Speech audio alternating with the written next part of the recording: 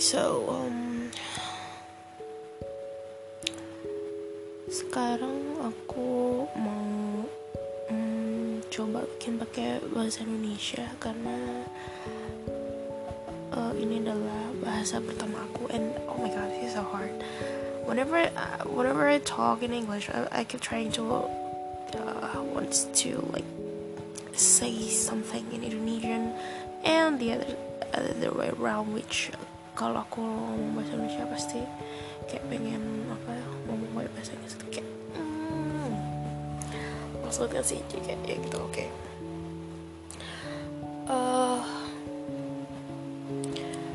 Aku nggak tahu sih mau ngomong apa. Which is funny because this is a podcast, not just a recording. Okay, so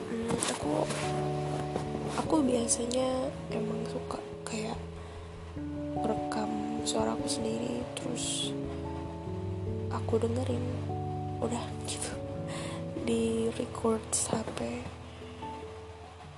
And it's kind of soothing karena biasanya aku cuma kayak cerita hari ini aku ngapain.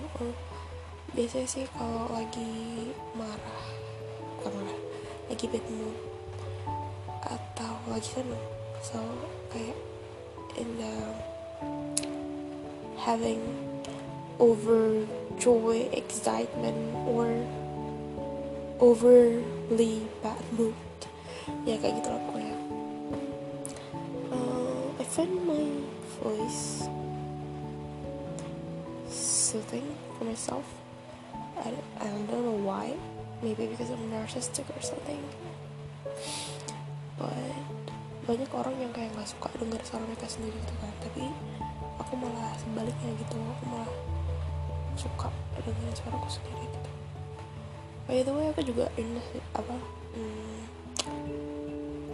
lumayan sering ikut lomba newscasting, dan itu aku nyesel banget kenapa aku baru tahu sekarang waktu kuliah gitu, dan udah menjelang akhir juga sekarang gitu, ya udah akhir.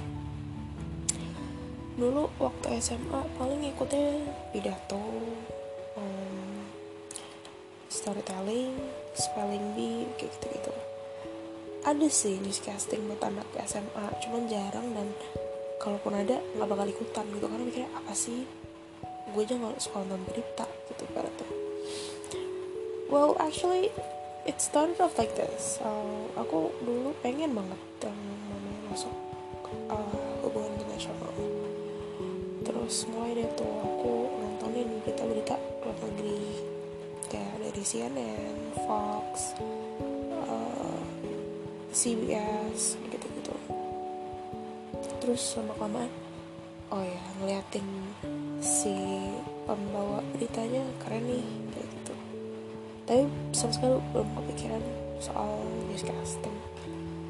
Terus suatu hari aku masuk di kampus yang mana bukan hubungan internasional, yang mana kampus ini adalah pilihan orang tua aku.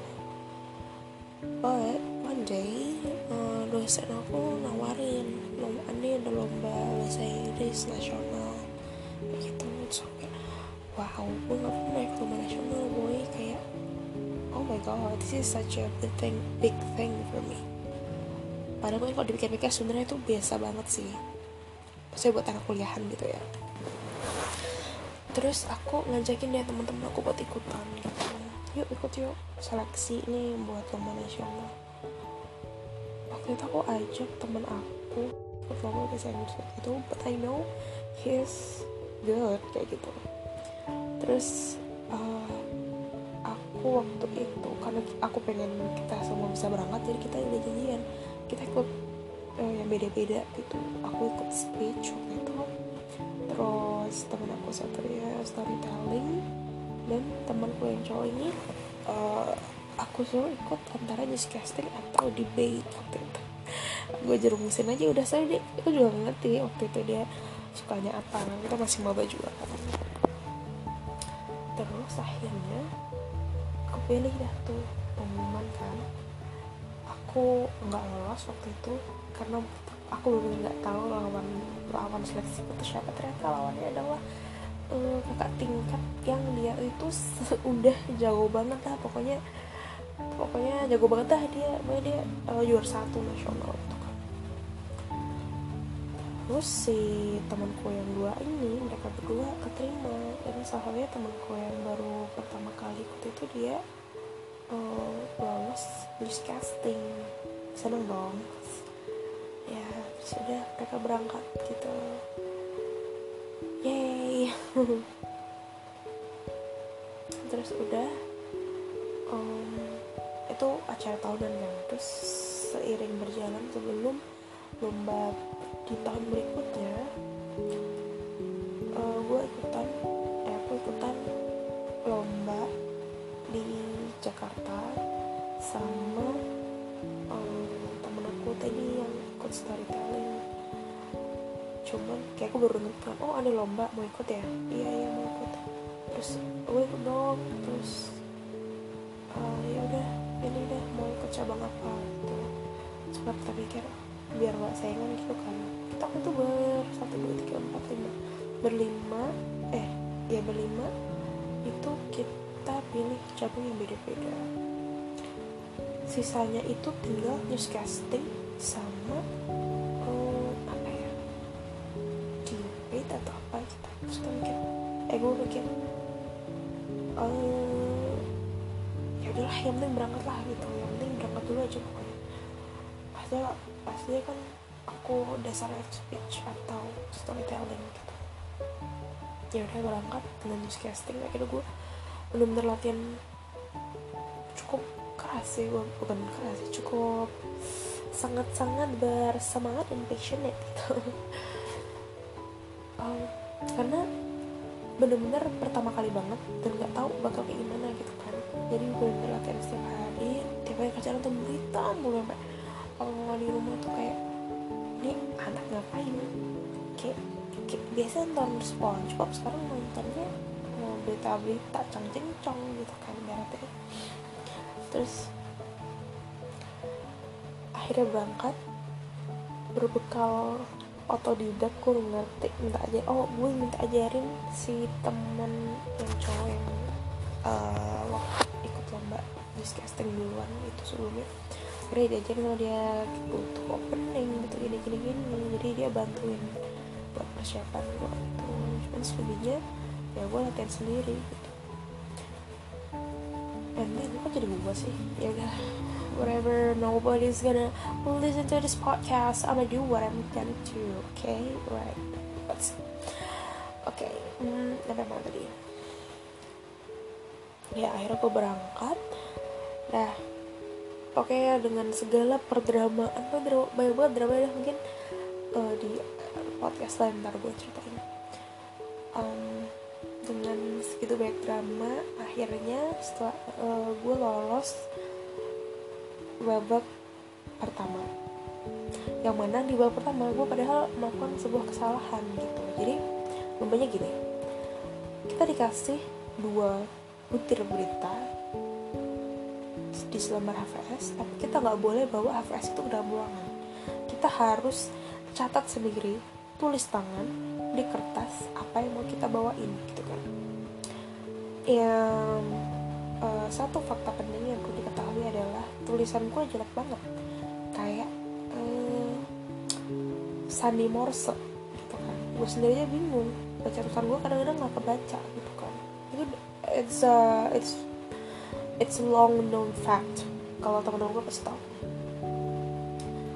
Mampus kan, ya udah bodo amat, YOLO aja. Habis itu udah masuk ruangan, jebret, baca, seret, terus gue udah jelek, mencong naik turun, tau kan, kayak kalau nulis di HVS gara-gara saya naik turun gitu kan. Terus habis aja satu line, gue baca lagi tapi salah baris cuy, gue ngebaca ulang.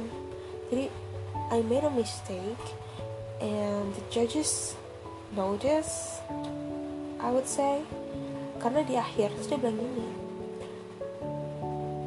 kamu tadi salah baca ya, but in English of course, kamu tadi salah baca ya, tapi kamu bisa lewatin itu dengan baik, so it's good.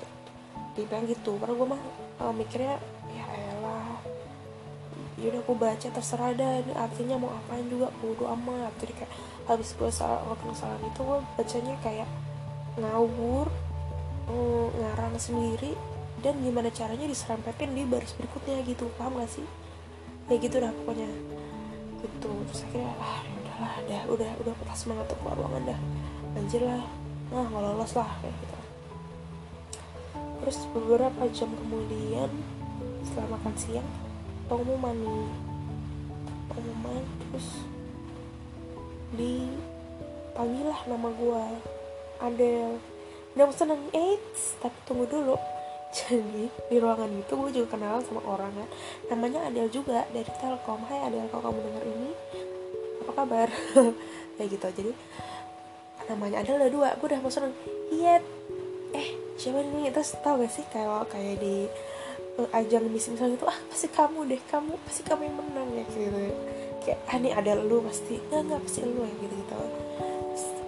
Di Adele siapa kak gitu kan. Terus Adele putih, oh my god, kata gue dong yang lolos. Kayak semua ini miracle banget gitu, syukur, tapi cuman malu gitu kan.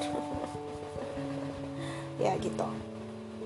So I did that, and ya terus aku juga ketemu beberapa temen yang bahkan sampai kompetisi newscasting yang terakhir kemarin aku ketemu terus sama orang itu. Jadi it's really taught me not only about the competition but also friendship, relationship, network, this kind of things. It's really important that maybe someday in your life you'll meet that person again. So be nice to everybody, guys. That's the value of this podcast after all this bullshit. Ya kayak gitu. Terus tadi aku mau cerita apa dah? Namanya newscasting. Oh ya, gara-gara newscasting itu ya begitulah kiranya. Terus sejak saat itu ya akhirnya gue juga gak menang sih, karena di semifinal itu gue kalah, padahal finalnya itu adalah interview sama Overtunes. Ya gue juga gak fans amat sih, but like it's one in a lifetime experience, right? Tapi gak apa-apa, gue udah cukup puas. Maksudnya first timer udah bisa lolos sampai semifinal tuh gue udah seneng banget sih. Terus sejak saat itu jadi makin semangat untuk newscasting. Karena apa? Kalau dibandingin sama lomba-lomba yang lain, menurut gue newscasting ini paling gue banget dah. Jadi grooming itu masuk penilaian. Terus rather than making your own idea, you just like deliver what's already there in the world. Jadi kayak menceritakan ulang, memberitakan ulang materinya udah ada gitu. Kalau speech, gue pusing banget brainstorming sampai 1 bulan bikin cuma 1 speech gitu. So newscasting is udah paling bener dah, paling cocok buat gue gitu ibaratnya gitu. So ya, dan sampai sekarang gue masih pengen sih. Bahkan gue sempat kepikiran untuk benar-benar pursue newscasting, even radio broadcasting kayak gitu. And maybe that's why I'm starting this podcast, because kayak udah lama banget gue nggak perform newscasting or any public speaking. So it's nice to be able to like speak, not in front of people though. Gak tau kenapa gue ngerasa gue tuh introvert, malu itu, nervousan, cuman suka ngomong depan orang gitu. Mungkin narsisnya sih.